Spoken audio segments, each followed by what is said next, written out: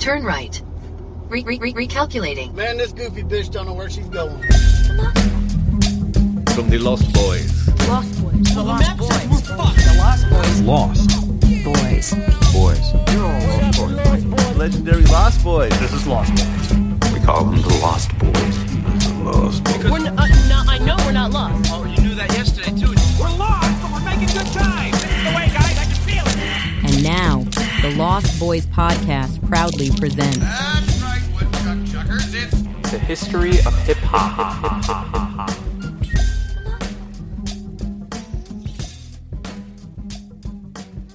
Welcome, everybody. This is Hip Hop History 101, where we dive deep into the culture of hip hop from where it's been to where it's going and how it got there. Tonight, we're continuing our dive into the origins of hip hop and the 80s specifically. We were only able to get to 85 because 86 really is when a lot of things in hip hop just blew up.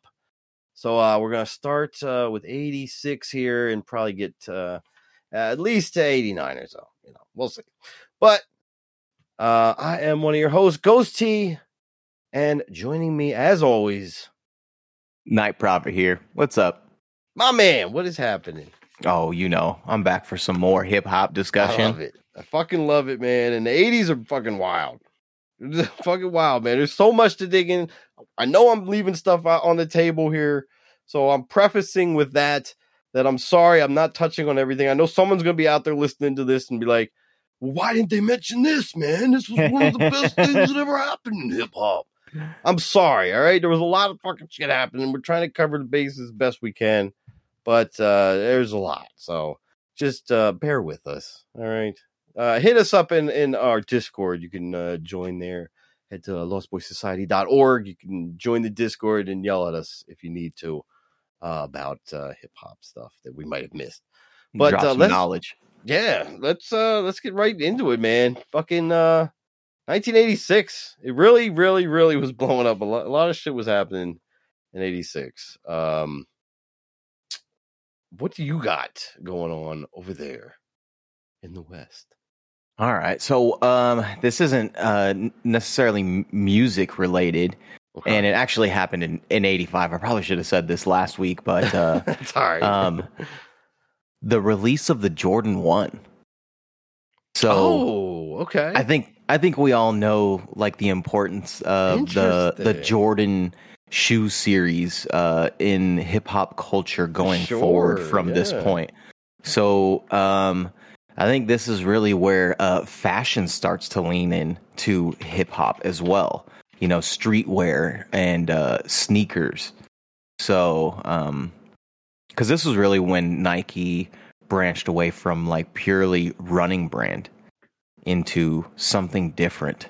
Yeah, and kind of thing. Yeah, Basketball. Because you know they were purely like a track brand in the beginning. Nike was, and so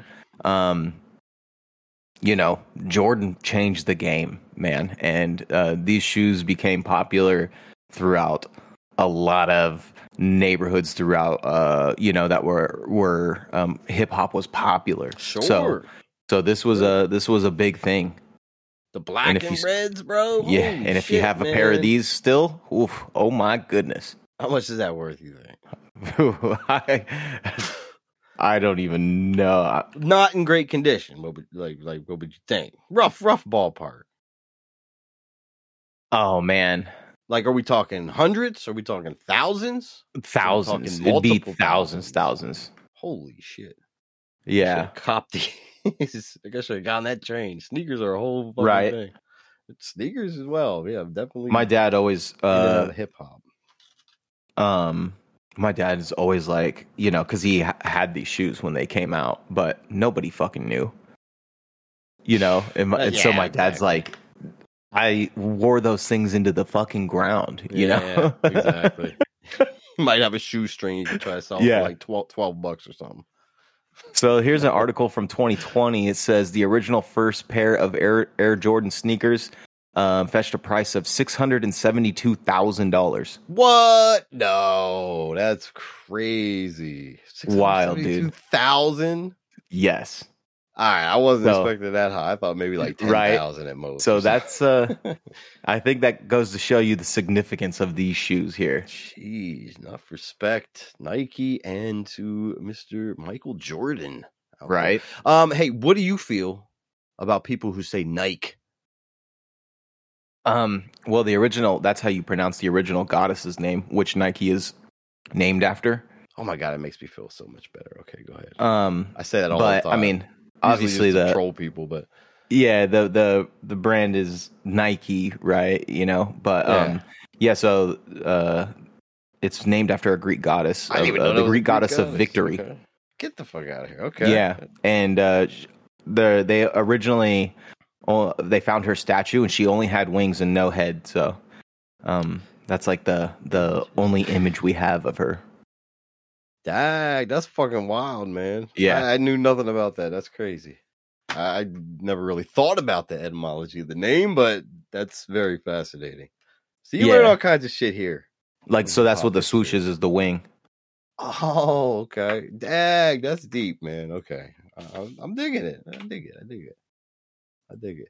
I don't know if I ever got Nikes based off of a rapper, but I will tell you, I got Adidas based off a rapper. And you know what other shoes I got based off rappers? What's that? Wallaby Clarks. Ooh, some wallabies. Did you ever have some wallabies, bro? Nah, I never had the wallabies. Yo, getting on the Raekwon and well, I guess more Ghostface. I guess was the true fashion wallaby guy who was dipping in, dyeing them like crazy and making his own little styles. But yeah, I remember begging Mom, please give me some wallabies. And then I rocked them in school, and everyone just made fun of them. I felt like, like, what you wearing, grandpa shoes? You're like Wu-Tang, dude. That's what I tried to say. I'm like, man, what are you talking about? It's Ghostface, baby. Oh man, I'd never forget that. They were That's so comfortable. I funny. will tell you, they were very comfortable shoes. They're furry though. It's kind of a weird thing, but I don't know. You had to be there, I guess. I guess it's no weirder than now. I got our boy Tack always talks about the big red shoes, and I always make fun of him. But I guess that's in a similar style. I was rocking the Wallabies based on some stupid trends, and looking back now, okay, I feel bad. I gotta apologize now. Shit. Yeah, we fell for a few trends for sure. Oh, for sure. Oh, fuck. All right, well, that's crazy to know. I did not realize that, my man. 86 Jordan 1s.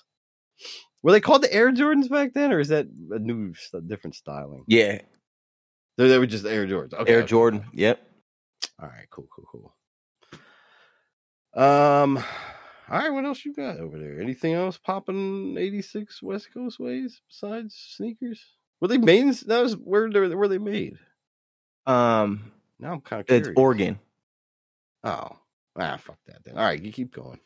Yeah, so yeah, Nike's based in Oregon because they were Oregon? actually Really? they originally were making track shoes for University of Oregon, the Ducks. Wow.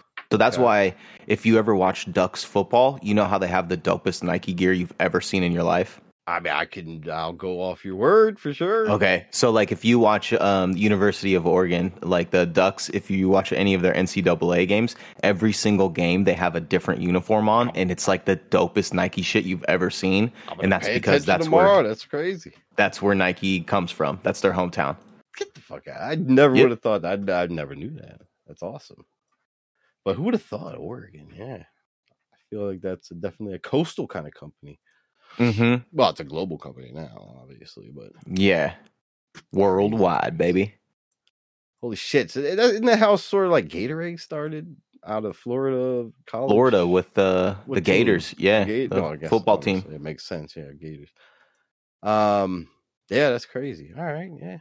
So at least some good stuff can come out of college every now and then. Don't expect a good That's job, it, though, that's it. everybody. Well, though, I'm just saying. I just want to warn people before they go in crazy debt out there in this day and age. Look for alternatives. It's not a guaranteed paycheck. Getting out of college. All right. Anyway, 86. Let me throw one out there real quick, because speaking of Run DMC and breaking into the mainstream, there was a little rock group called Aerosmith, who was on the decline around this time. You know, they had a lot of hits in the 70s, but you know, no one was really listening to Aerosmith. So Run DMC covered one of their songs, "Walk This Way." Had a fantastic video. MTV definitely helped propel hip hop along the tracks here, but it became a huge hit. Reached Billboard number 4, which at this point I think was the closest to 1 yet. Again, we'll see what that 1991 jam is, but so far we're getting close. We're getting close. Billboard number 4. And it was actually on a personal level. I think I might have mentioned this episode 1, but that was one of the things that definitely got me into hip hop because I used to watch MTV way too young, and it was a funny video. So it was just one of those, you know, the guys they're arguing with each other. One guy's in one room rapping, the other guys are in the other room rocking out.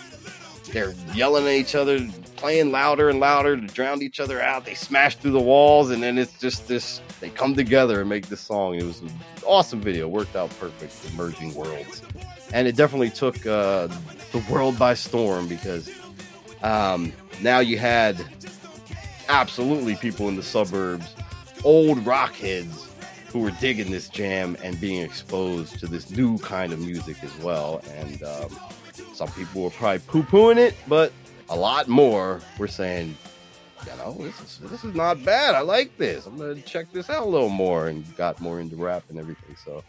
So big up to Walk This Way.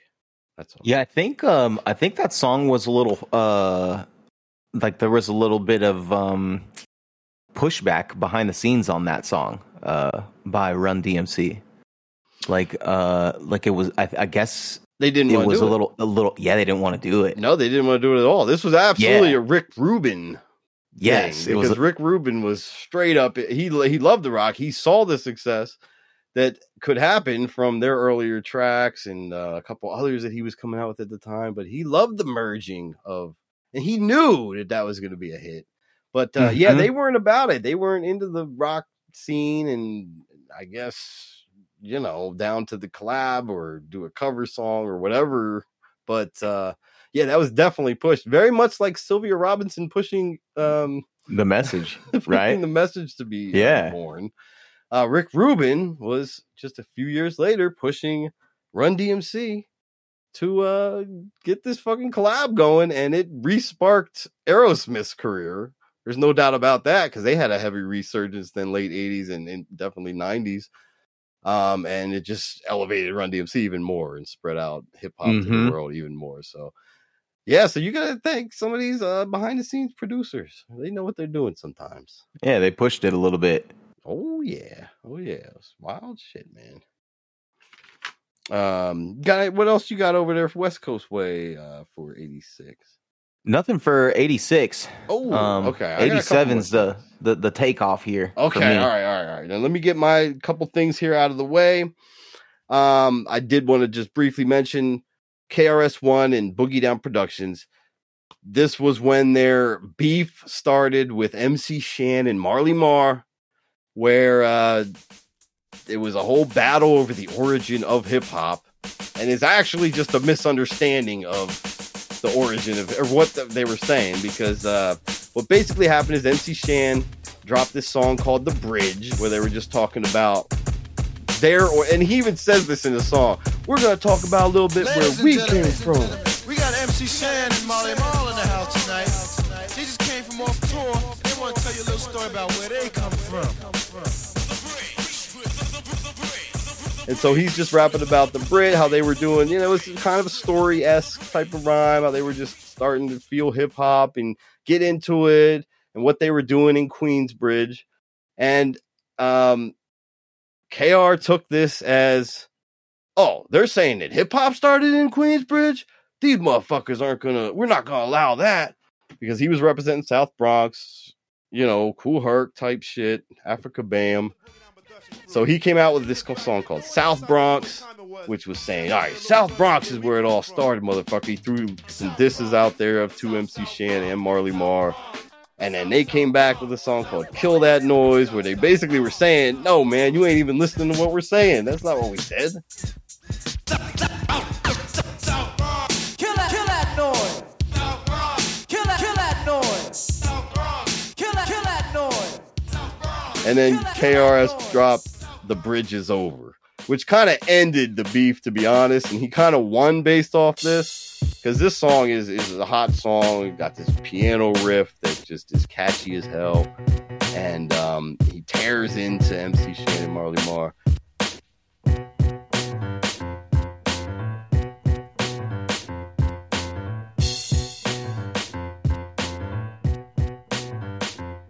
That's it. The bridge is over. The bridge is over. Bye-bye. The bridge is over. The bridge is over. And although in hindsight, I think he was definitely wrong on this whole thing. That song kind of won the war, and then KRS won, shot to fame, and is still out there doing music and rocking parties and involved deeply into hip hop. Whereas MC Shan and Marley Marl, not so much. Not so much. They kind of disappeared shortly after this anyway. Damn, just trying to rep their hood and they got ripped for it, huh? Yeah. It was, yeah, exactly. That's exactly what it was. It was exactly what it was. I got to mention in November of 86 is when one of my favorites, the Beastie Boys, who I talk about all the time and probably too much already in these podcasts, but the Beastie Boys, 3 white Jewish punk rock kids, came out with their first album, Licensed to Ill, with Rick Rubin producing, knowing what he's doing. Again, rock rap mixes throughout that thing, and some just strictly fucking rap. The production on this is so superb. The 808s he uses too. It's just, oh man. And they even had some crazy new techniques that they invented. Like, if you've ever heard Paul Revere, and anyone who hasn't heard Paul Revere should go back and listen to that.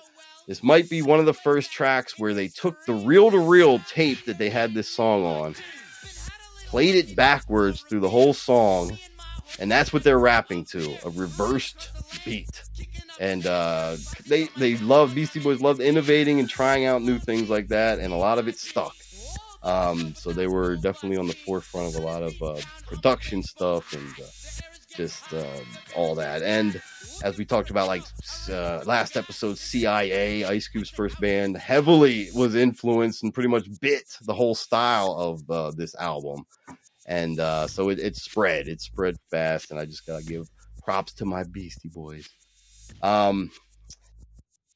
lyrically, another guy came out in 86 that I gotta give props to, because some say he might have been the greatest lyricist of all times, and he absolutely elevated everyone else as well with the way he came into the game. But Eric B. and Rakim came out with their first album in 86, Paid in Full, which was I mean, come on. If you changed the game, dude. It absolutely changed the game. The style he used, the lyrics he used, his cadences, just his rhyme schemes. He did internal rhymes that a lot of people weren't doing, and he was just very creative with the way he rhymed. And I think I might have mentioned this as well in episode 1, but Rakim is he was a musician, jazz musician, and jazz was one of his favorite genres. He looked at rhyming like, I'm going to be the instrument. So when I hear the groove, I'm going to flow with the groove. And that's exactly what he did. And just, you can just hear it. And there's just something special about it. The way he does everything. His voice was perfect as well. And it all just came together. And that first album was amazing. I listened to that whole album this week, and it holds up in my mind. It might still be a little dated with some of the sounds and everything, but lyrically, it's still on point, and it's fun to listen to, and just beautiful production. But so 86, that came out, and I have to note that one because I think, again, that just took everything up another level. Yeah, this was like the explosion period here, dude. It was fucking crazy, man. Oh, another notable one, but I don't know too much about the album, but I will say 2 Live Crew, representing Florida, actually came out in 86. The first album, the 2 Live Crew is What We Are, it was called. So they started putting the South on the map and debaucherous lyrics, which got them in legal trouble. They were the first group to get an explicit lyrics label on their album. Was it really? Yeah, first group Probably ever. because of a lawsuit or something. So it was like kind of in the works all through the late 80s, and it was Too Short and Two Live Crew that really like gathered the attention of maybe we should start rating these records now. Yeah, and I can see why. Maybe on Too Short's album that released in 1986, it was called Raw, Uncut, and X-Rated. Yeah. So there's definitely a chance. Is that a good album? Dude, I love all Too Short, bro. Okay, I'm not even gonna. You gotta have a bet. All right. Well, I'm gonna dig that out of you before this podcast comes to an end. Now, what's your favorite Too Short album? like, there's gotta be a favorite. What's my favorite? Well, maybe Too Short not. album? You know what? Because I'm just thinking if you ask me that about the Beastie Boys, they all hold their place. Right? And I kind of feel the same way. That there's something special about them all. But yeah, it's all right. You don't have to answer, but you should. Yeah, dude. Fuck, my favorite Too Short album would, let's see here. It's his second album for sure. Not his second album, his third. Which is I thought this was the third. This might be the fourth. See, oh my god, he has like 50 albums. I know. I tried to note all the Too Short ones I saw. Get in where you so fit we had in. Too Short. That's my shit. Get in where you fit in. Yeah. Fuck him up, Short. Get in where you fit in, fool. You was a mark up at the high school. Now you're hardcore like CB4. Biting what you wanna be me for. It's your life. You wish it was a Too Short rap, but you got no game and your bass ain't fat. You need to quit. Rapping just ain't your place. So back on the grind and don't catch no case. Bitches, that's what you always be. Like the other young bitches try to get with me. I run all up in it, but this ain't no race. I pull it out and shoot it right in her face.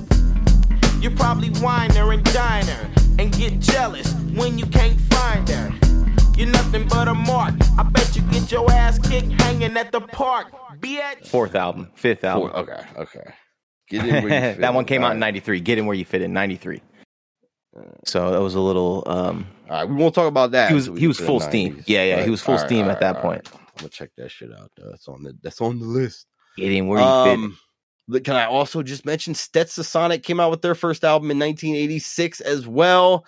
And Stetsasonic is where someone else who's another huge inspiration to me, and I talked about already, Prince Paul. He was a producer, or he was a DJ. He was on the turntable in this group Stetsasonic, which was more so of an earlier hip hop styling kind of band, but they were doing their thing. But it was kind of Wrecking Crew-esque, East Coast Wrecking Crew-esque, I would say. And as he broke out with like De La Soul, was kind of how like Drake broke out with NWA in a weird parallel way. I would kind of relate it to. All right, that's all. I could go on. There's other albums and shit, but we'll try to keep it a little brief.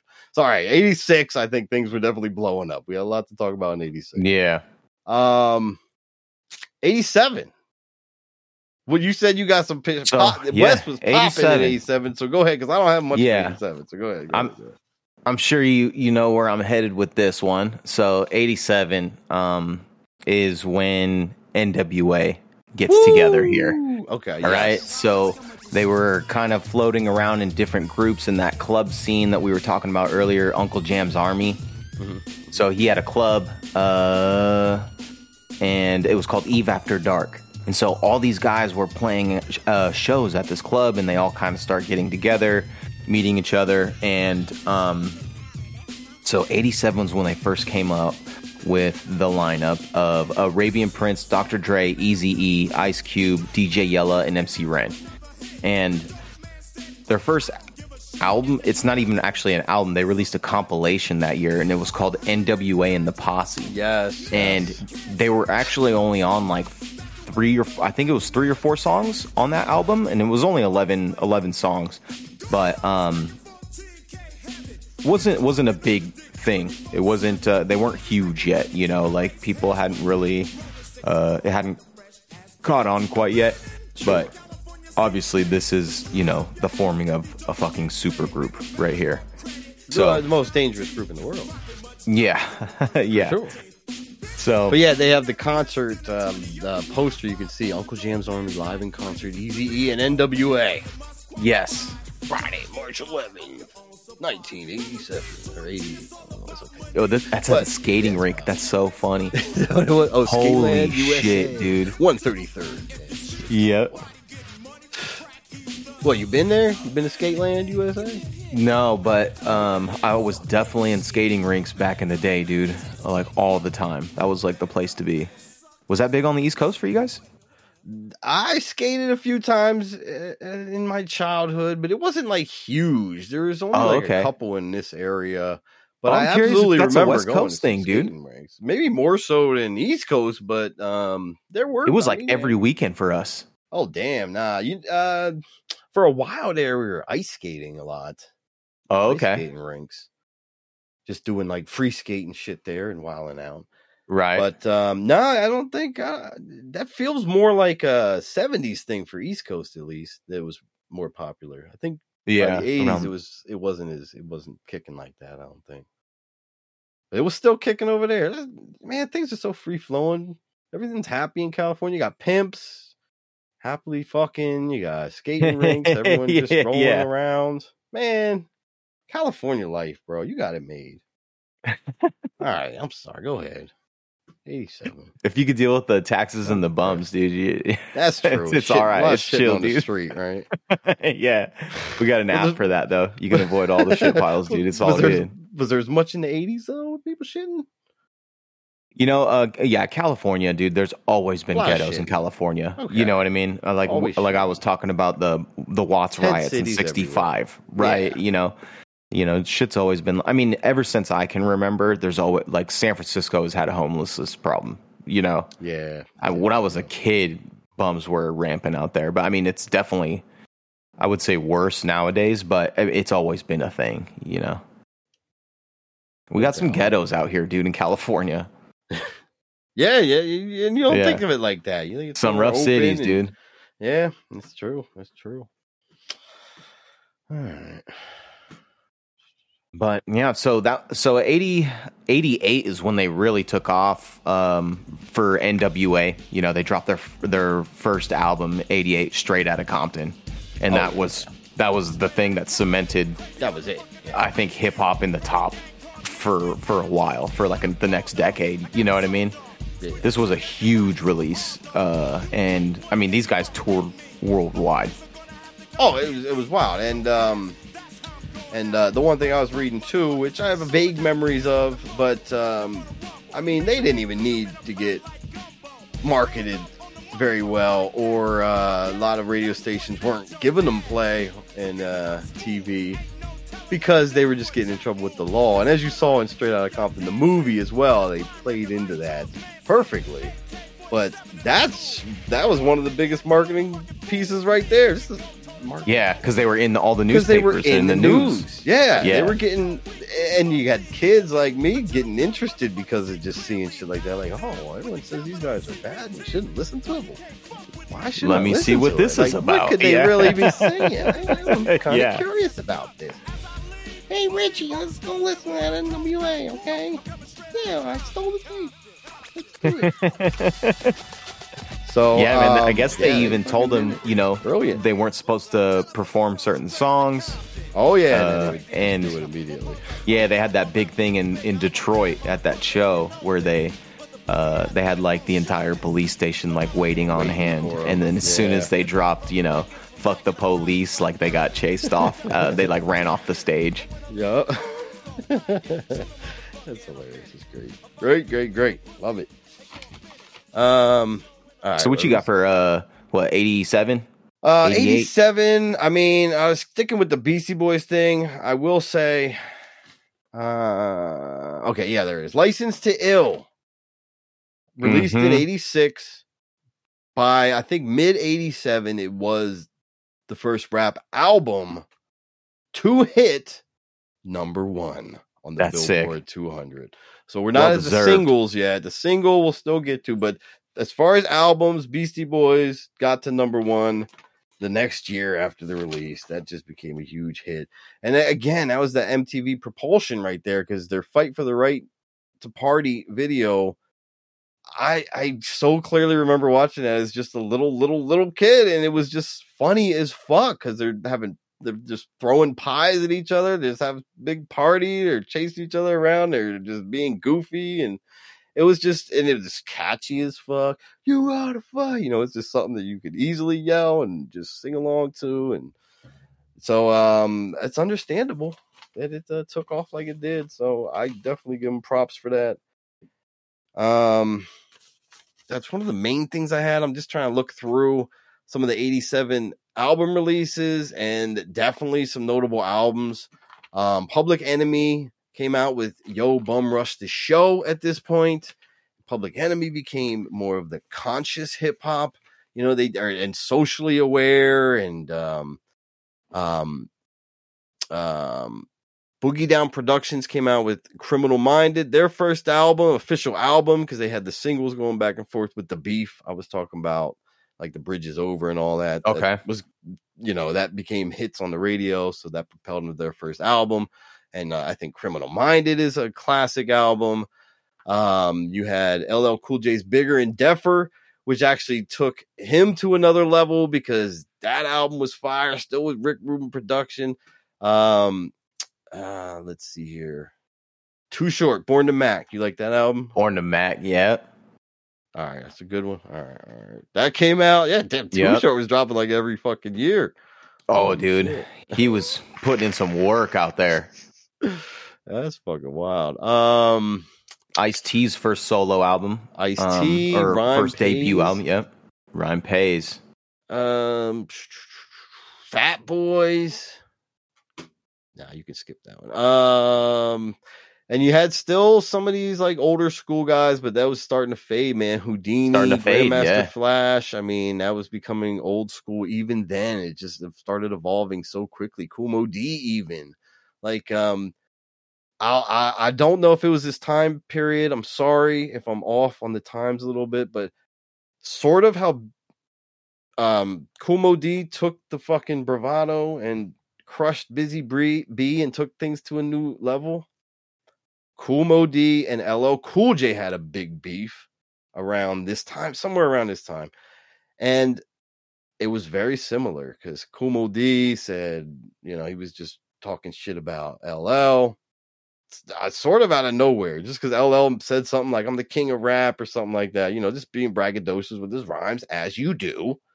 And then Kool Moe Dee took offense for whatever reason, because he still proclaimed himself to be the king of rap.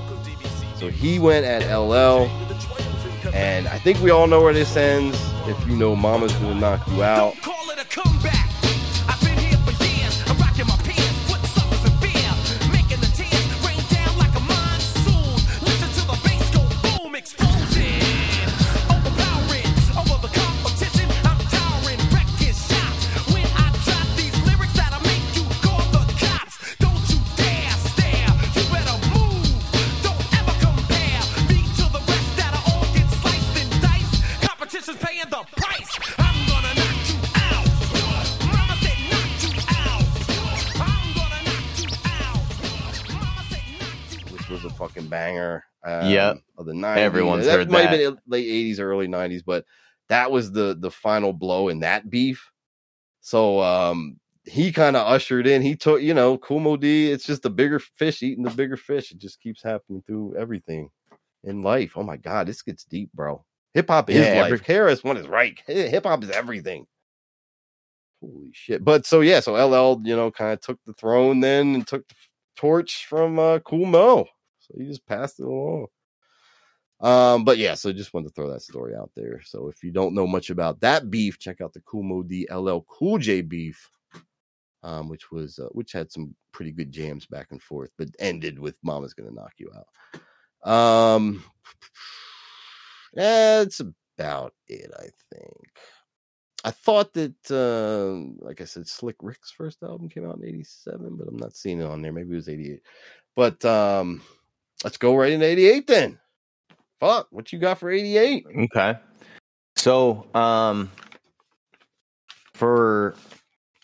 88 here. I'm gonna branch out and do it's a little rumbling from the south is coming up, dude. Oh, okay, So- all right. We're getting some other areas involved. Yeah, I love it. so this is the rise of hip hop in the South. You know, ghetto we did boys. have. Oh, okay. Ooh, what was that? So- That was 88. Technically, they got together in '86. Okay. So, but the group had a bunch of different members in it, and a bunch of people left, and Bushwick Bill recreated the Ghetto Boys in '88, and that was like with the Ghetto Boys that we know today, Scarface and Willie D, Bushwick Bill. Oh, so Bill kind of led things there. Yeah, so Bushwick I Bill don't was know much actually about a dancer for Ghetto Boys in '86 and '87, and that's hilarious. when they originally broke up. Bushwick Bill was the only one that stuck around, and then he brought Willie D and Scarface. So '88, they come out with Making Trouble is their debut album as the trio. So wasn't a huge release, you know. It wasn't till '90 that they really, or no, I guess it was '89 that they kind of gathered some attention nationwide. But this is considered the first Dirty South rap. Wow. Right here, Houston, Texas, Ghetto Boys. And I love some Dirty South rap, so You gotta inject that, yeah, because that's Yes. unknown territory for the So, most part. Except for it's actually a much later budding part of hip hop. I was surprised when I dove into the history. I thought maybe I would catch something earlier in the '80s, but there was nothing, man. Ghetto Boys is the first thing that came up. So That is '88. wild. 80 Ghetto Boys. Okay. I freaking dig it. I do gotta big up MTV again. In August of '88 was the debut of Yo MTV Raps with Dr. Dre and Ed Lover. Not that Dr. Dre, the other Dr. Dre. And I got some other Beastie Boys trivia here. If you know it or not, when the Beastie Boys first started touring, pre-License to Ill album, their DJ at a lot of the shows was this Dr. Dre that went on to host Yo MTV Raps. It's kind of a weird little little crossover there. But yeah, that was weird. Who would have thought? Who would have thunk? But I definitely I probably have Beastie Boys trivia to throw in throughout this whole show. I know too much, bro. It's not healthy. It runs It's not deep in you, fucking dude. Healthy at all. For sure. As far as some other albums that dropped, though, '88 was definitely huge for. Again, Boogie Down Productions, KRS-One dropped By All Means Necessary, which it's kind of like Criminal Minded was a good first album to come out with, but their second album, By All Means Necessary, took them on another direction as well. Boogie Down Production, I don't know, production wise, lyric wise, they definitely grew up a lot in that time frame, as well as Public Enemy. It takes a nation of millions to hold us back. Probably one of their best albums, I would say. It has so many fucking hits on there, and blew up. Oh, and the reason why a lot of this was blowing up, I forgot something from '87. I'm sorry, but the SP 1200 released in August of '87 and started hitting late '87, you know, and then from then on with hip hop because of its ability to sample, and it has just such a unique kind of gritty sound on the sampler because they were only using a 26.4 hertz sampling rate or something, and I don't know, it just gives everything this great flavor. And the sample length was a little longer than any other sampler of the time, so this became a staple in hip hop and everyone was using that, and you could hear the change. And that is why a lot of these albums, even from 86, 87 to 88, really just elevated, because producers got more creative with how they're sampling and using it, and it took off. But it's big props to the SP8 or SP1200. And the next year, I think it was 89, it might have been late 88, 89, that the MPC dropped, which again was just like a sampler that took things to a way higher level, because the sampling length was huge and you could even twist and turn more shit. And there's been tons of MPC iterations that have come out since then. But so that changed a lot of this music. I think Eric B. and Rakim's second album, Follow the Leader, came out. And again, all these albums kind of just took that step up. Ultramagnetic MC's first album came out, Critical Beatdown, which was great with some amazing samples. And it was in 88 that Slick Rick's Great Adventures of came out. And again, if there's anybody out here who hasn't listened to that album, give yourself 40 some minutes and check it out. It's pretty good. I don't know. What else you got for 88? I feel like I'm rambling. So, this is not much music release in this part, but this is a cool little thing that I learned, and that is that in 88, Tupac moved from Baltimore to the Bay Area in California. Get the fuck out. Okay. Yes. So you didn't know this either, huh? I did not. I was fucking shocked when I found this out, dude. Because I knew he was born in New York. I knew he moved to Baltimore, and I knew, I thought it was LA from there. I didn't even realize the Baltimore part, but yeah, okay. Yeah, so Baltimore, that was where he was in like that School of Arts. So he was doing theater and drama. And yeah, so he was doing theater and drama and stuff there, and his mom was fucked up on drugs. She was like a ex-Black Panther member, and uprooted the family and dragged him out west, and they landed in a place called Marin City. And Marin City's just north of San Francisco here, and we call it the Jungle. And it is not a great area. Another ghetto of California, guys. I'm going to take you on a tour, okay? Yeah, so, I love it. What's it called again? What's the city? Marin? Marin City, yeah. Straight out of Marin City. It's a lot nicer nowadays. But so his home life's starting to fall apart. He's only 17 years old, so he's still in high school. Comes over here. He joins a drama program out here in Marin City, and then pretty much immediately drops out of high school because his mom's fucked up, and then his stepfather is sentenced to 60 years in prison for armed robbery. What? So Tupac is alone here. He went from being in a School of Arts place on the East Coast to now he's in the jungle in the Bay Area of California. Mom's on drugs, stepdad's gone. He latches onto this lady, Leila Steinberg, and she is a poet, a writer, an educator, and he moves into a house with Leila Steinberg and this guy named Ray Love. And so Leila Steinberg starts schooling Tupac on poetry, and Tupac starts reading books like crazy. This is another thing I didn't know about Tupac. So this lady says that he was putting books down you couldn't believe. And she thought, even though he had dropped out of high school, she thought he was well above the educational level at that stage in his life. Right. So he was learning from her. And then this guy, Ray Love, that he moved in with, was a drug dealer, and he was really into hip hop. So at the same time, this is a perfect powder keg of, and it kind of makes sense of Tupac in his career, right? It's amazing, yeah.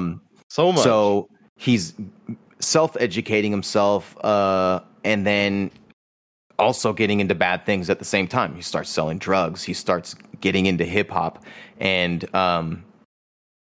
they form a group called Strictly Dope. And I ended up finding some of this, and holy shit, dude, this is pretty fucking cool. I never heard this. So They form a little group called Strictly Dope, and Sounds so while familiar.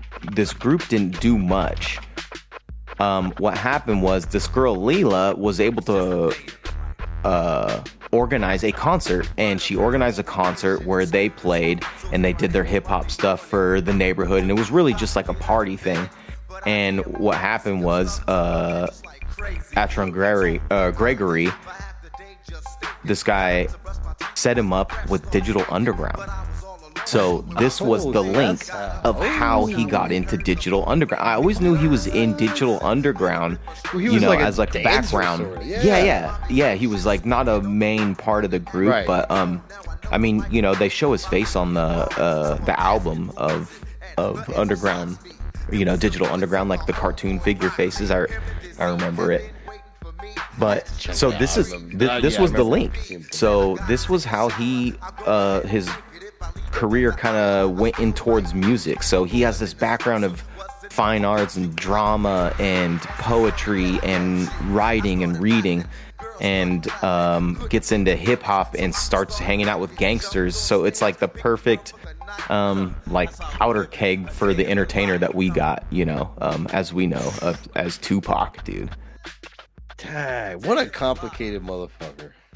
Right? Oh, I mean, what a crazy life, dude. That's wild. Yeah, that's fucking wild, man. I freaking dig that.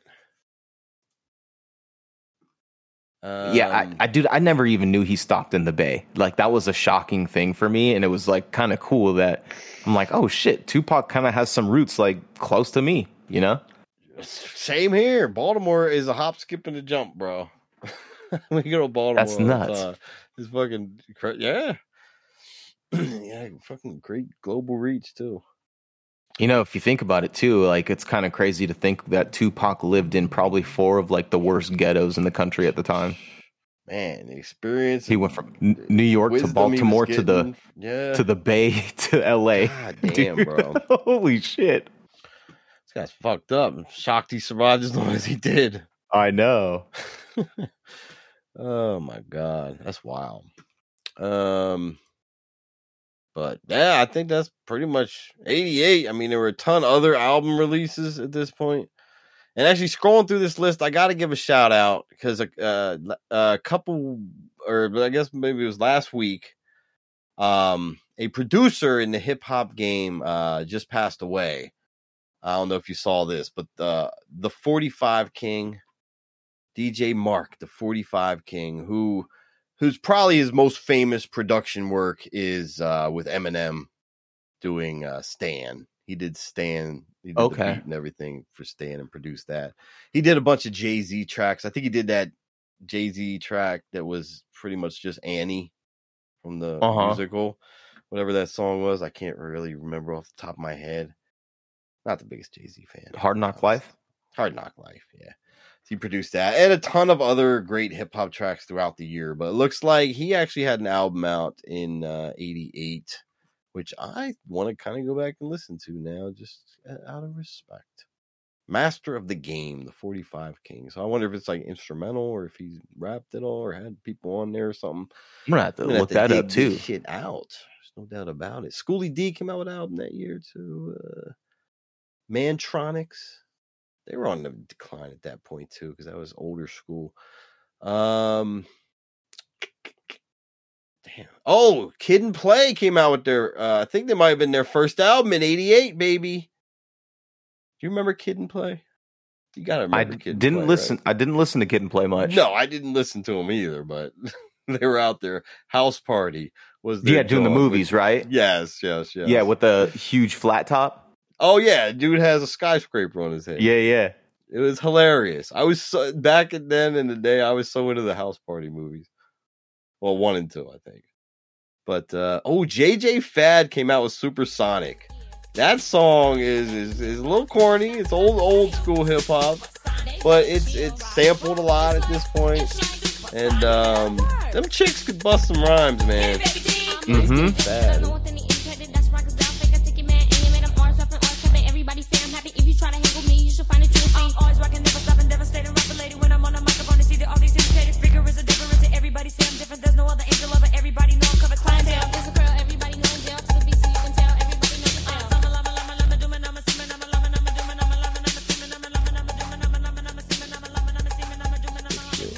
That was a hit.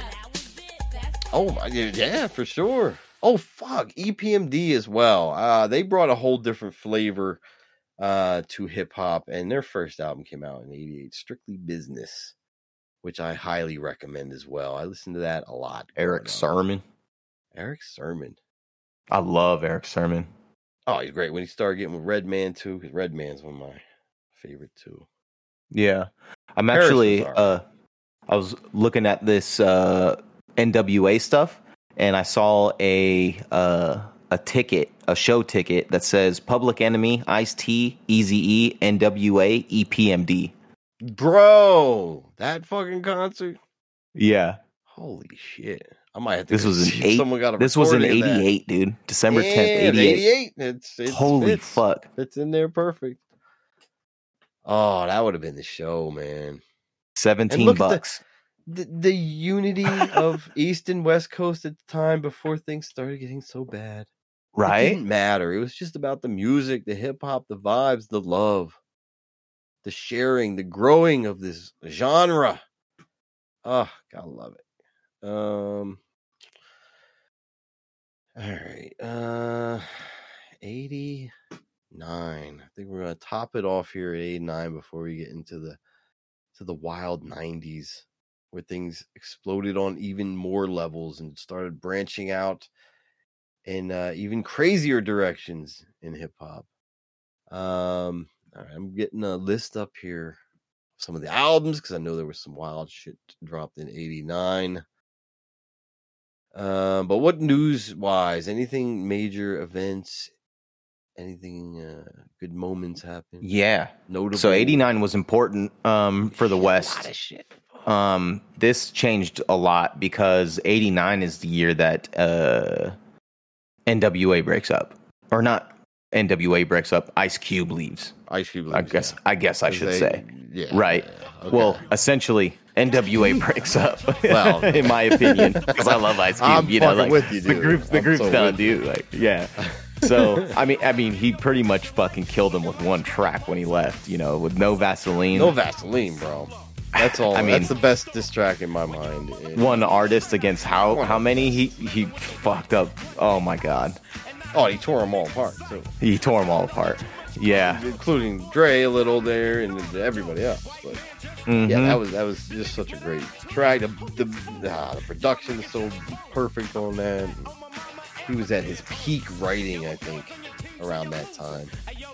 So yeah, that was a beautiful thing. Yeah. So even though, you know, NWA was awesome and it changed West Coast hip hop forever, I feel like this was the better trajectory for sure, because I think Ice Cube changed a lot of things for West Coast people.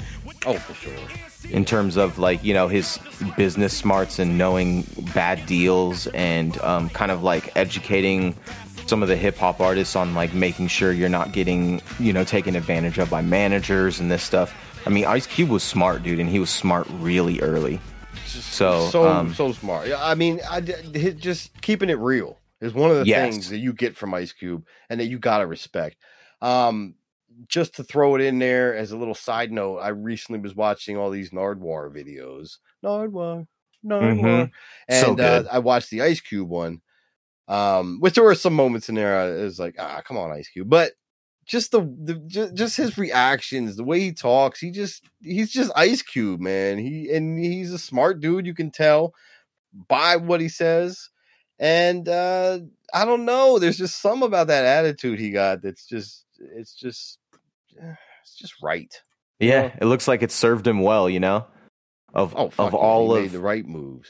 Of all of the West Coast OGs, I mean, Ice Cube is still strong, you know. Yeah.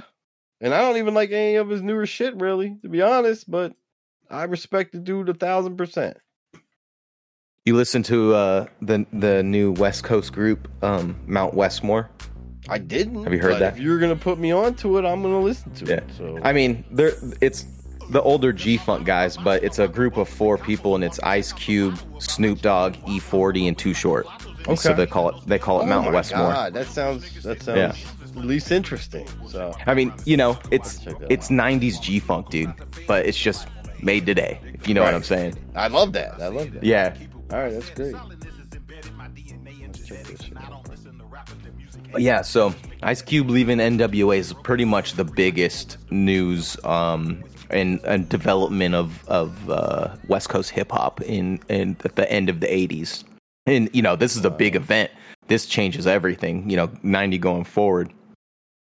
Whole nother game. Oh yeah, absolutely. Yeah, it definitely takes off too. As far as just things going on in the culture, early 89 February, the Grammys happened, as they always do, and there was a new category. Rap performance was added officially to the Grammy Awards, and all the nominees boycotted it. I think it was DJ Jazzy Jeff, it was LL Cool J, it was like Queen Latifah, maybe MC Light or something, and then another artist. I'm so sorry for forgetting all the names or not having them written down, but the reason that they all boycotted it was because the Grammy Awards were not going to televise the rap performance ceremony. So they were going to keep that off of television. That was just going to be like a side category. So they all said, fuck it. The title ended up going to DJ Jazzy Jeff and Fresh Prince, aka Jada's husband. But Tupac? She wishes. But yeah, so they won, but no one was there to receive it because it wasn't televised. And then I think the Grammy Awards quickly changed their tune as things were, especially in 1991, for sure they changed their tune. That was definitely a televised category from then on. And so yeah, that was notable, I think, as far as it getting public recognition. And that honestly, that's all the like news type stuff. I do have a list of the albums here. There are some notable ones popping out to me. De La Soul, 3 Feet and High. Well, let me put two albums together. De La Soul, 3 Feet High and Rising. Beastie Boys, Paul's Boutique. And I think this was when Biz Marquis, The Biz Never Sleeps. These 3 albums dropped in 89. These 3 albums utilize samples in ways that have never been done and took tons of more popular song samples, mixed them in beautiful ways. And these 3 albums could never be made today because it was Biz Marquis' album. I think it was this year that that's when he got sued for using a sample, and that's when the sampling laws totally changed and were flipped on their head as far as music rights and copyright. And unfortunately for hip hop, because I still feel that it's more of a it should be a fair usage type of thing.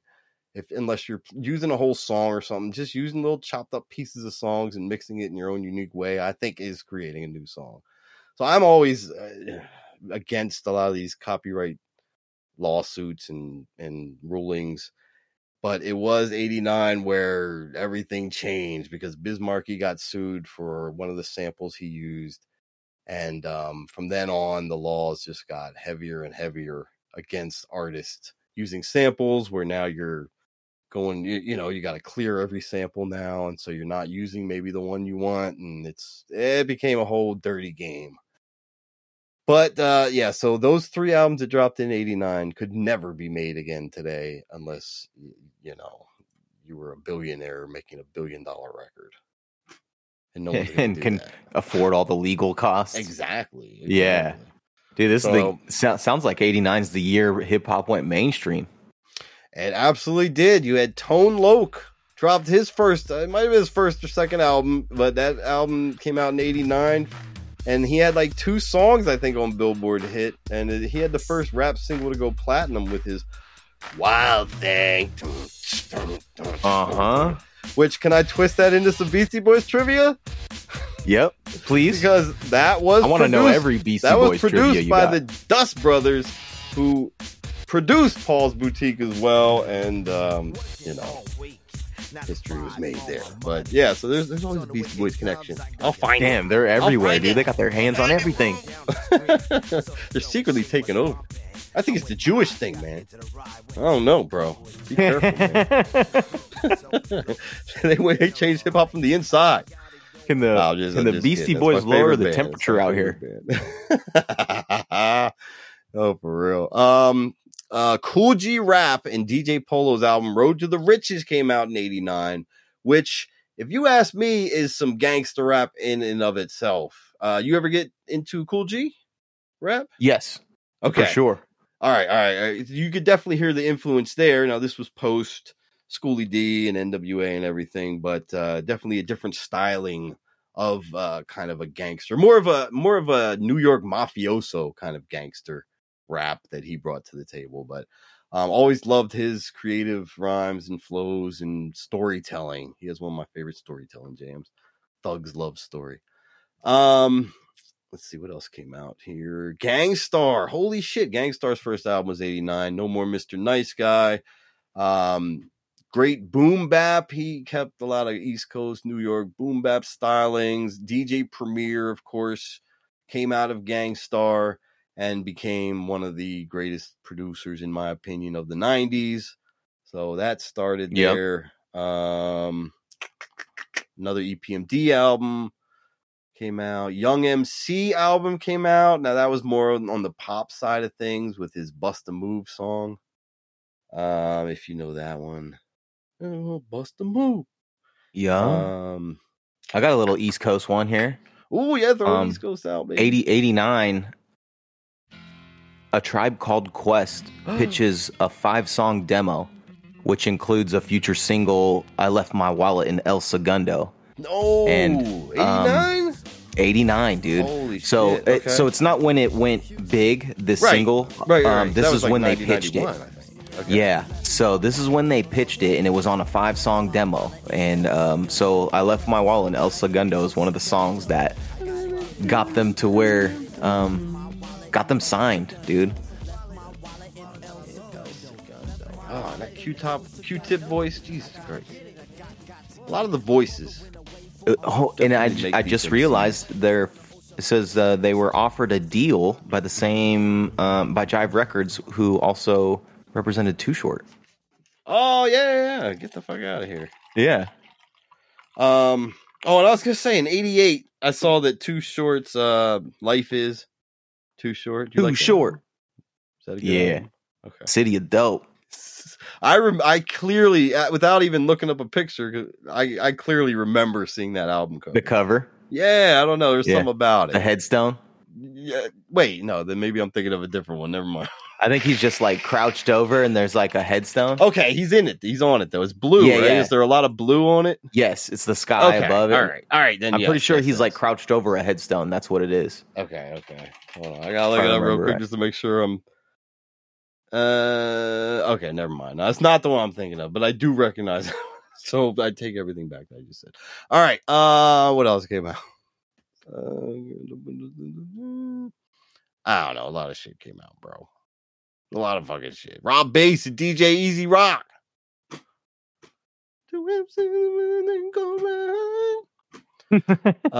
Third Base came out with their first album, the Cactus album. Now let me tell you a MF Doom trivia there, because Zev Love X, who is MF Doom, is on that album, The Gas Face. They came out with a song called The Gas Face with Third Base. The Gas Face. Yup.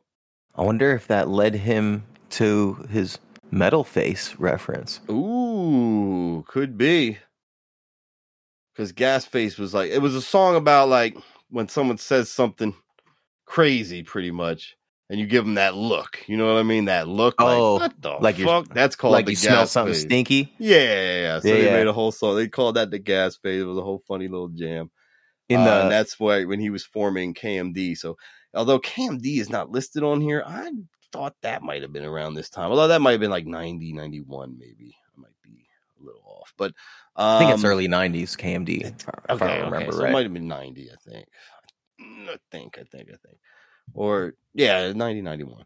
But in the we'll Bay, we figure it call out. that face the fizz face. Oh, okay. A regional thing. It's like Coke and Pop. I like it. Yeah. Oh, Freddie Fox came out with an album. That's a deep cut. A lot of people probably wouldn't know Freddie Fox, but he's in the hip hop game, as is everything we're talking about. But Dude, so it looks like KMD started 88. Yeah, that's what I thought. I knew it was So 88. we're 'cause I right knew there. the Cactus album. All right. So yeah, so Doom was starting to fuck with shit. LL Cool J still doing his thing. Chub Rock. He had a unique voice. I like a lot of these. I'm realizing looking at these lists, I like a lot of these dudes with these crazy unique voices. You got Guru, you got Q-Tip, you got Chub Rock. Fuck. And then fucking Gangstar came out with the song that says it's all about the voice. It's mostly the voice to get you up. It's mostly the voice. Some rappers got flavor, some got skills, but if you ain't got voice, you need to chill. It's true, man. All right. I don't know. Another big What voice else is 88? that was rising in the late 80s in West Coast was E40. Oh my God, E40. He has an Unique as iconic fuck. voice in hip hop, but that was his rise, was the late 80s. He had originally started doing records or performing with this guy named Be Legit, and Be Legit's another big Bay Area rapper out here. That Be Legit. That sounds so familiar too. I'm sure. Be Legit's so sick. He's one of my favorites. He's kind of like an underground. He never really got I don't think he got big nationwide, but he was one of our favorites out here. Okay. I fucking dig it. Speaking of unique styles in that branch there, because I read something a couple days ago and I said, there's no fucking way. But there was just a tweet or something. I'm trying to find it here. Okay. Yeah. Guinness World Records posted this, that Eminem is the fastest rapper of all time, can spit out 7.5 words per second. Now he's had his moments with his couple fast lines. Yeah. But what's the dude? I think he might be a down south dude, but there's definitely a lot of Twista that can spit a lot faster than that and consistently throughout whole songs, right? You know, that's so funny that you bring This that is up cat, today. bro. When I was thinking about all this hip hop stuff, I was kind of tossing around in my head like how overrated I thought Twista was. I don't know how fast he can rap. I know it's fast, but I was like never a fan of Twista myself. I don't even really know a song, to be honest. But I know he fucking rap fast as shit. The only thing I really remember of Twista is like his songs with early Kanye, because I was like a big early Kanye fan. Wait, and what songs did he do with Kanye? On a Kanye album? Yeah, I think it's his what does it call it? No, College Dropout was the first. Yes, College Dropout. I'm almost positive he's on College Dropout. Really? Yeah, I think he's on the song with Jamie Foxx. Is he not? I don't know. I'll have to check. But yeah, I mean, the other person I would think of would be Busy Bone from Bone Thugs. Some Bone Thugs guys. There's a couple other guys who are just like, that's just their style is just super fast. So this kind of shocks me. I don't know. I mean, I know Eminem's major, up there. Yeah, I got major respect for Eminem, and and some of those more recent joints, he can fucking flip words out like crazy. But I don't know. Like I that put Nat Busta up joint, there, dude. Kills it. You think Busta's super fast like that? Though? I mean, I guess he can bust it out pretty. Yeah, every now and then he'll do. Busta's got some verses that I'm like, shit. God damn, you know? Yeah, that's true. Man, I gotta work on my speed now, bro. I want to get that record. 7.5 words a second. I could crush that. All right, they're saying Godzilla is where he does it. The third verse of Godzilla, which I can see, he squeezed 225 words into a single 30-second segment. Okay, so it's one verse So that he if they're had that was basing just it, crazy. that's what I was gonna huh? say. So if they're just basing it off of one little One spot, verse. Yeah. But was that all? I want to see this dude in the studio and see if that was all one take, because I know for sure on like Rap God he has it split up, and as a rapper myself I have to do that sometimes too, especially a Smoker who's also a rapper. Catch that breath, dude. I definitely have to take a couple takes sometimes and kind of splice it together. I don't like doing that. It really it's one of those things where it almost feels like I'm spitting someone's ghostwritten shit. That I just I don't want to edit this shit. I just want to spit everything in one take, but sometimes you just got to do it. It's just impossible. So I've got to re-listen to that track and see if I think that's all one take or not. Yeah. That Twista song I was thinking about was Slow Jams. It is with Jamie Foxx. Okay. And Kanye. Very. This is just the one, some though, right? Marvin Gaye, some Luther Vandross. Okay, yes. Yeah. Damn, that's wild. Okay. I'll take Eminem. I like that. I like him being the fastest. I'm cool. No, I'm cool with it. It just seems like trust me, I'm a huge Eminem fan. So yeah, same. And we'll definitely dig deep into him when we hit 2000, because I got some good stories on his like pre-fame type shit. But we'll get there, man. Mm-hmm. Just a little teaser there. All right. I don't know. That's you got any other bit there for late 80s before next up and we get into 90s? Nah, this is really it. I mean, because like anything we talk about here just like runs through the 90s. You know what I mean? Yeah. All this. I think it's a good stopping point. All right. I fucking dig it. We definitely saw a pivot with this period. These 5 years were a big change. It's insane how quickly hip hop evolved, I think. Mm-hmm. From 73, and I would say till 79, it was, in the streets. So that was probably the longest extended period where things were relatively the same. I mean, you were getting a lot of word of mouth and things were spreading coast to coast and in the middle a little bit here and there. Similar styles.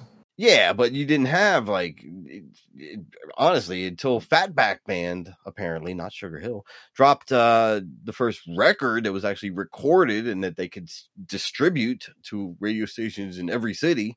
It wasn't blowing up like that, so you can understand why it was a little stagnant. But then, yeah, that as soon as it started hitting, and I think a lot of this goes to just how much I don't want to say how simplistic hip hop is in a sense, but how, I don't know, it kind of goes with the competition thing that how natural it evolved.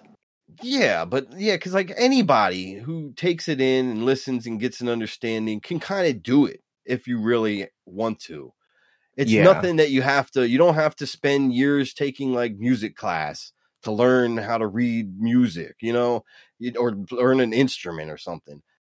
If you can talk, you can fucking hip hop. You know what I mean? If you can move, you can break dance. If you can fucking use your fingers, you can graffiti. And it's kind of like just one of those things where, anyone can kind of take off with it or redefine it in a way. And so I think that's a part of what made it so huge, that it can be very personal for everybody. Yeah, it was like the music of the people. Yeah, right? Really, everyone had access to it. Yeah, exactly. It's a perfect way to put it. Yep, it's accessible by all. Oh, I love it. I fucking love it. Thank God for hip hop. That's all I gotta say.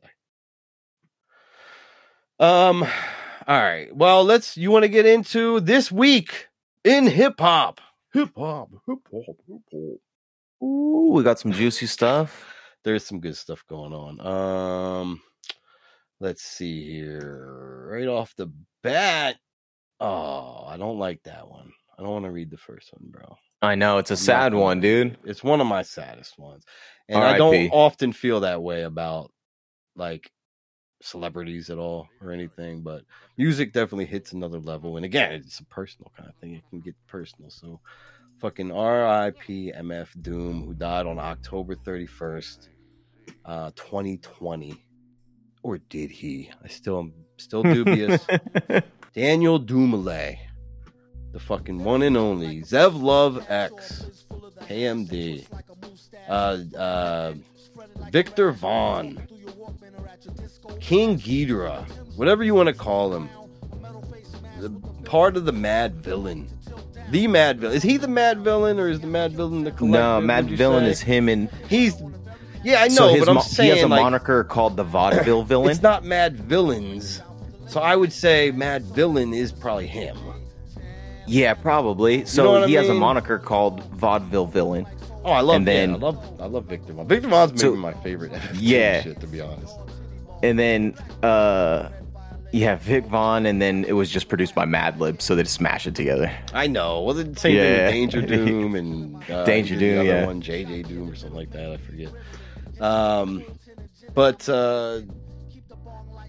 rest in peace if you're dead, Mr. Doom. He's out there making songs with Jay Dilla.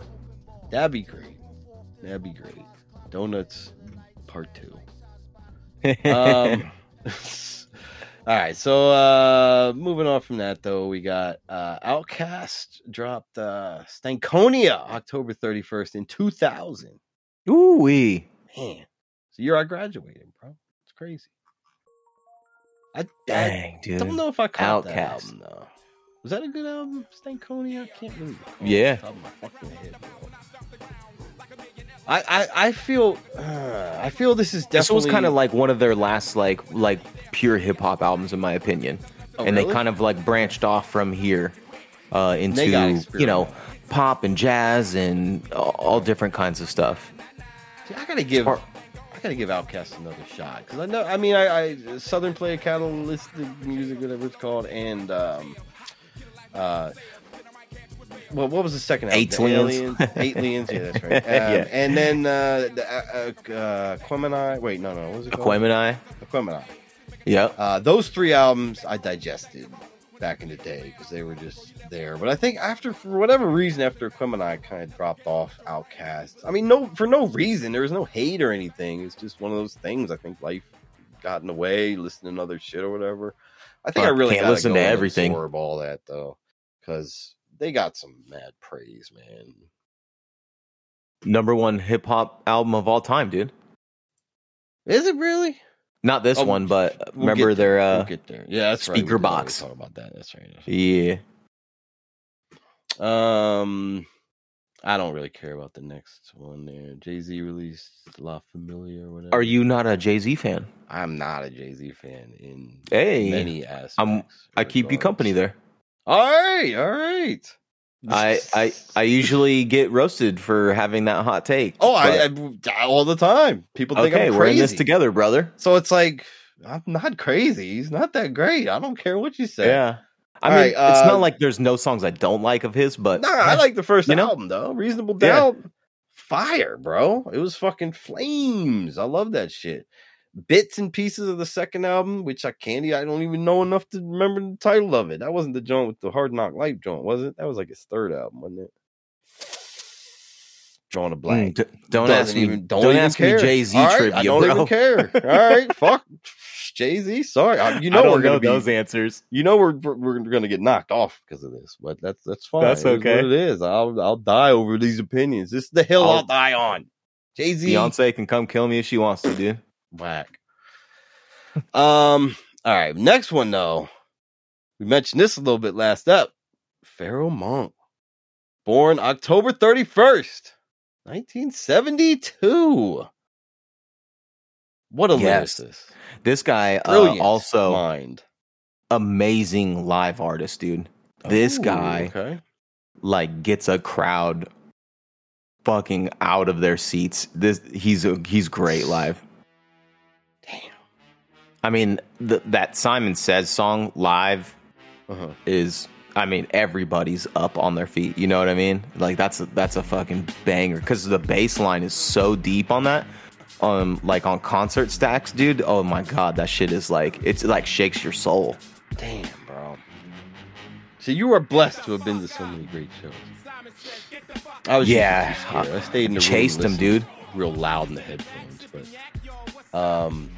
But yeah, that's fucking amazing, man. I wouldn't have thought him to be a great live guy for no reason. I wouldn't have thought that, but I just never thought about it. He was actually at that show. Great, I sent you that playbill or whatever the lineup for the other day. Yeah, Rock the Bells. He played there. Yep. That's fucking yeah. And I mean, I'm sure you've gotten into like the organized confusion stuff, but those things were kind of groundbreaking. They were just on another fucking level.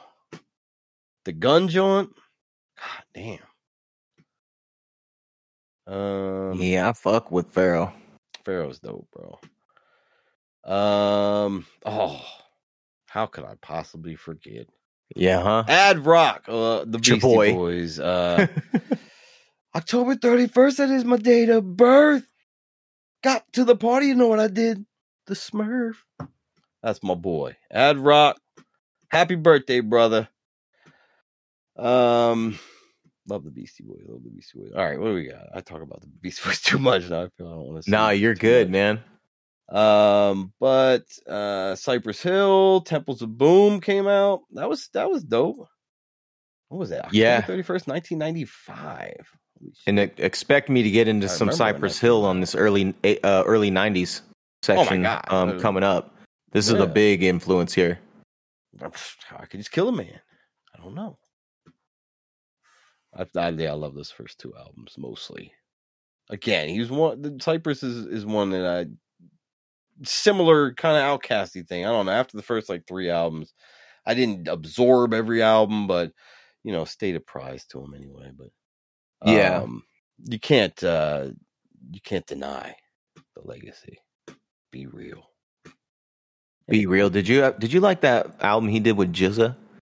What was that? Grandmaster Chess Boxing or whatever? I don't even think I heard it. Oh, it's pretty good. I like that one. It's not bad, dude.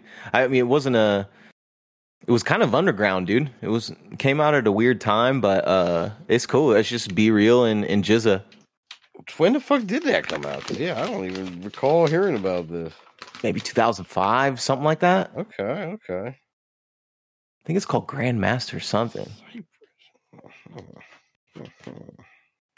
It's fucking wild, bro, because it sounds like there's a lot of flavor behind it. All right. Another sad one here, though. October 30th, 2002 is when Jam Master Jay was killed. It happened in a studio, didn't it? Wasn't he coming out of a studio session or something? I don't know. He was murdered, huh? I think so. Coming out of the studio, I believe. Master J death. Like I don't want to get all my facts wrong here. Well, yeah. First story it popped up: 2 men charged in long unserved 2002 murder of Run DMC's Jam Master Jay. Of course, it's not saying too much of the story here. Let's see.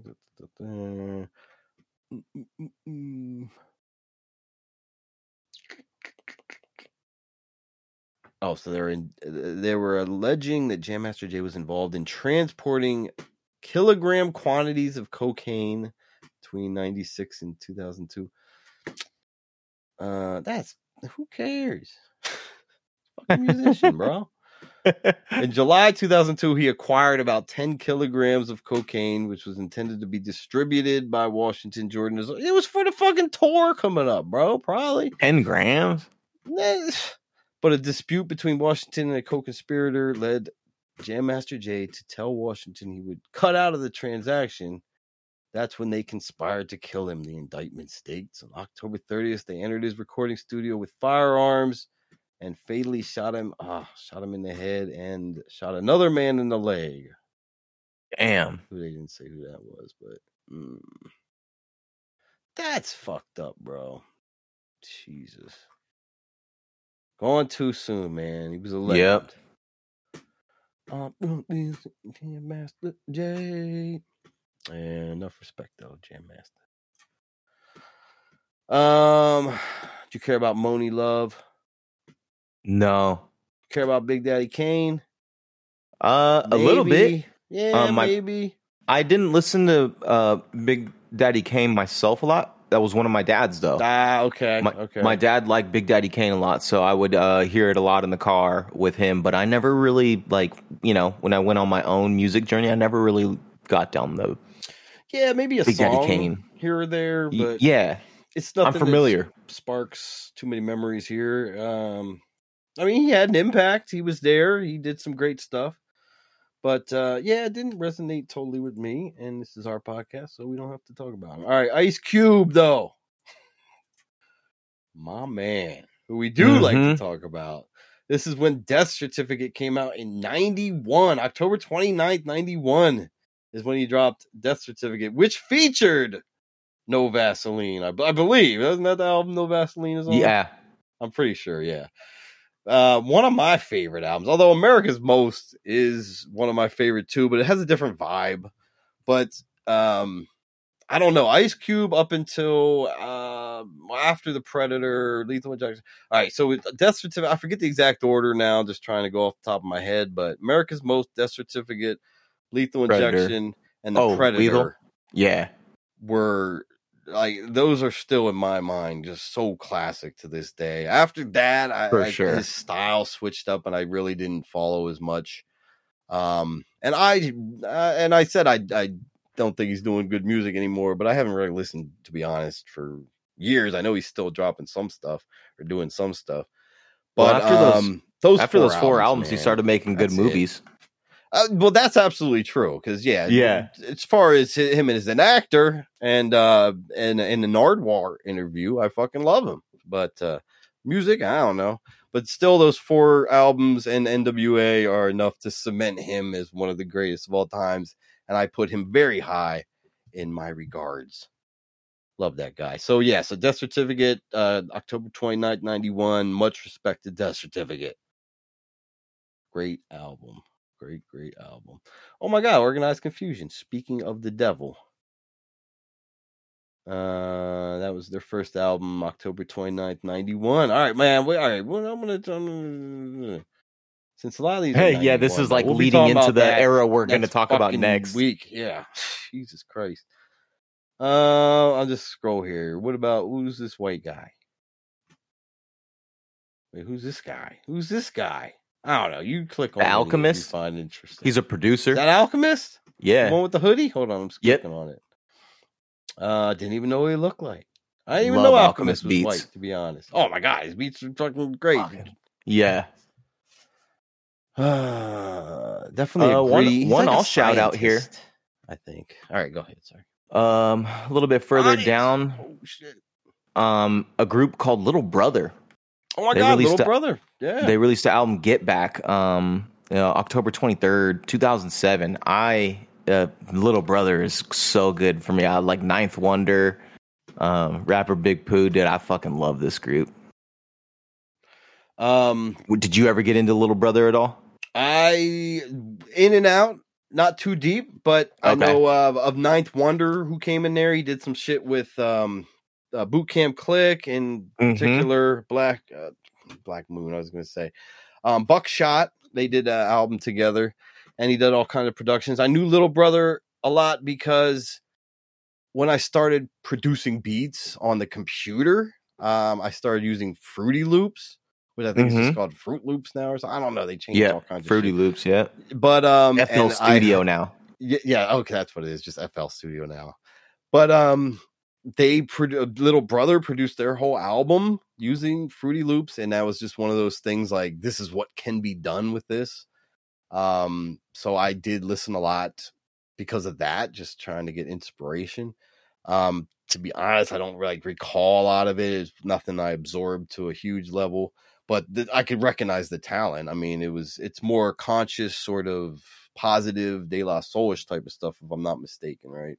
Yeah, like that feel, like native tongue kind of feel of. And they're from North music. Carolina, so it's kind of they got their own little vibe going.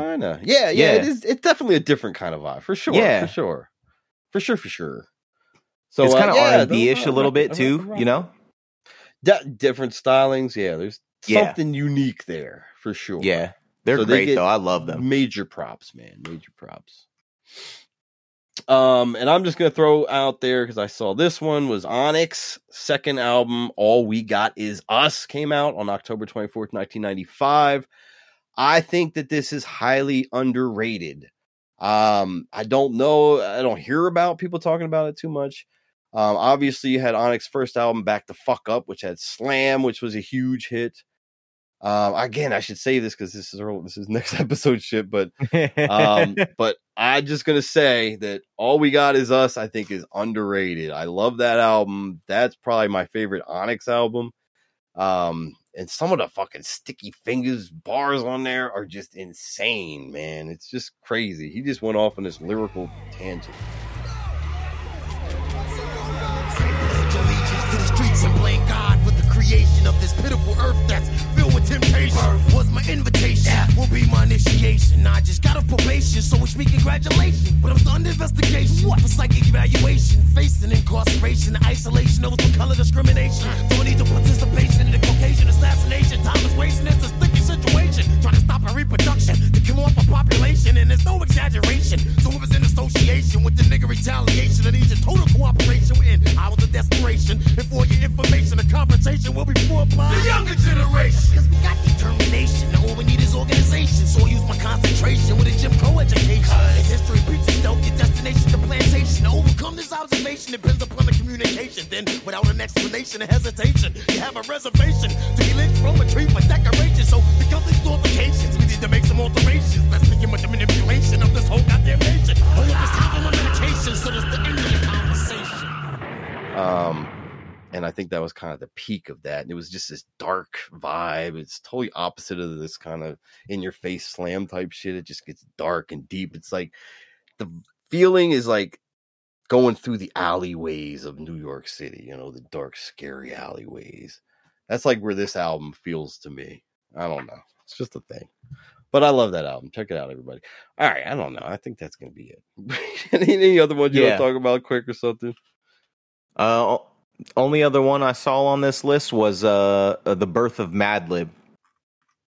Oh, I'm a big Madlib fan. He was born October 24th, 1973.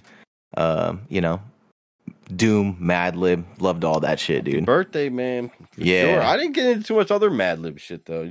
You got to recommend some stuff to me. There. He did some crazy stuff, too, because he also went under another moniker called Quasimodo, where he sped his voice up. His rap name, right? Yeah. Yeah. Yeah, he does a little bunch of that in Madlib. Yeah. Yeah, so he speeds his voice up, and it sounds like really cartoonish, but, dude, Madlib, bangers, bro. Check out Madlib. And happy birthday, brother. Happy fucking birthday. All right. Good shit, man. That's all we got. No outro this week. Getting into the 90s. 90s coming next week, though. It's going to be another wild time. We'll see how much we can chart on the next episode. But 90s were wild in hip-hop. That was when at least our personal experience probably came into the most play. So we'll definitely be talking a lot about 90s hip hop. But that does it for the Hip Hop History 101 episode 4. And the 80s, we can close that chapter. We're going to keep things going. And I will say, just to throw it out there, once we do get through, the decades here and a little more current, we're going to go back. We're going to feature a lot of more specific stuff. We're going to get into we're going to have an equipment episode where we get really deep into like the 808 and SP12, and we'll highlight some of these artists. I'll talk in depth about Onyx second album, bro. I'll go over every track. I'll make you love it. Yeah, I definitely want to get into more specific subjects. Like I want to do a graffiti episode. Yes. Not just the music, because there's so many different things that we could dive into. Bro, there's a lot of conspiracies out there.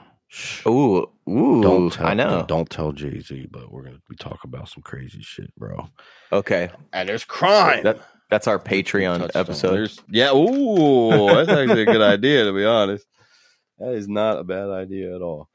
But it's all about hip hop, man.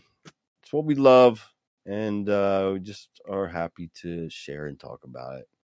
So and learn about it some more. Fuck, dude. Yeah, we're learning tons, man. I got lists here growing. I got papers all over that I'm writing throughout the show. Shit, I gotta check out.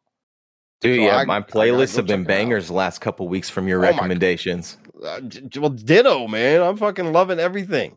This is just exploring again and finding these little things, because it's like you listen to your favorite artist your whole life, and then all of a sudden you're like, someone tells you, "Hey, did you ever hear that album of unreleased jams from blah blah blah?" And you're like, "What? That's my favorite artist." No, I didn't hear that. And then you listen. Yeah. It's like, oh my god! And you find some of your favorite tracks ever. It's just one of those things, man. It's just so much out there. I'm so happy. I just want to cry. All right, that does it. I'm out, man. All right, brother. Thanks again, everybody, for tuning in. LostBoysSociety.org. Check us out there. Check us out wherever. Hop in Discord. Blah blah blah blah blah blah blah blah. Freestyle outro out. Later. Yo. Word up. Check it out. Behind closed doors. Word up, word up.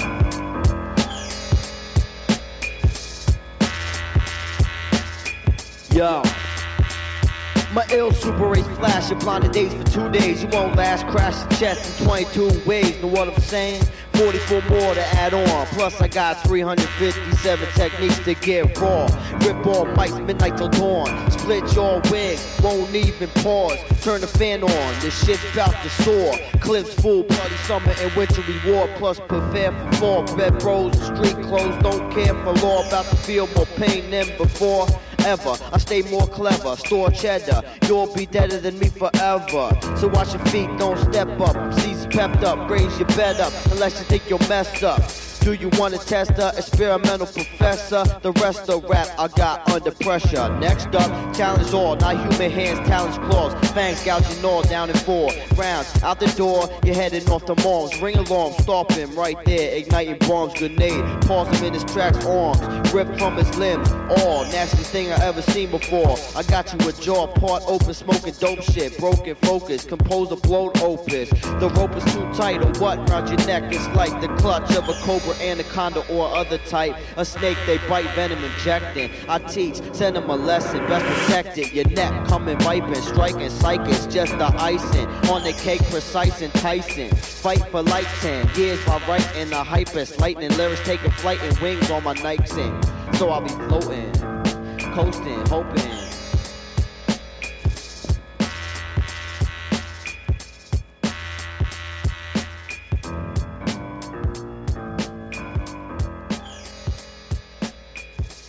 Bros, that is if anyone made it this far, first off, I commend you. But that jaunt right there was probably from around 99, maybe 2000 at the latest.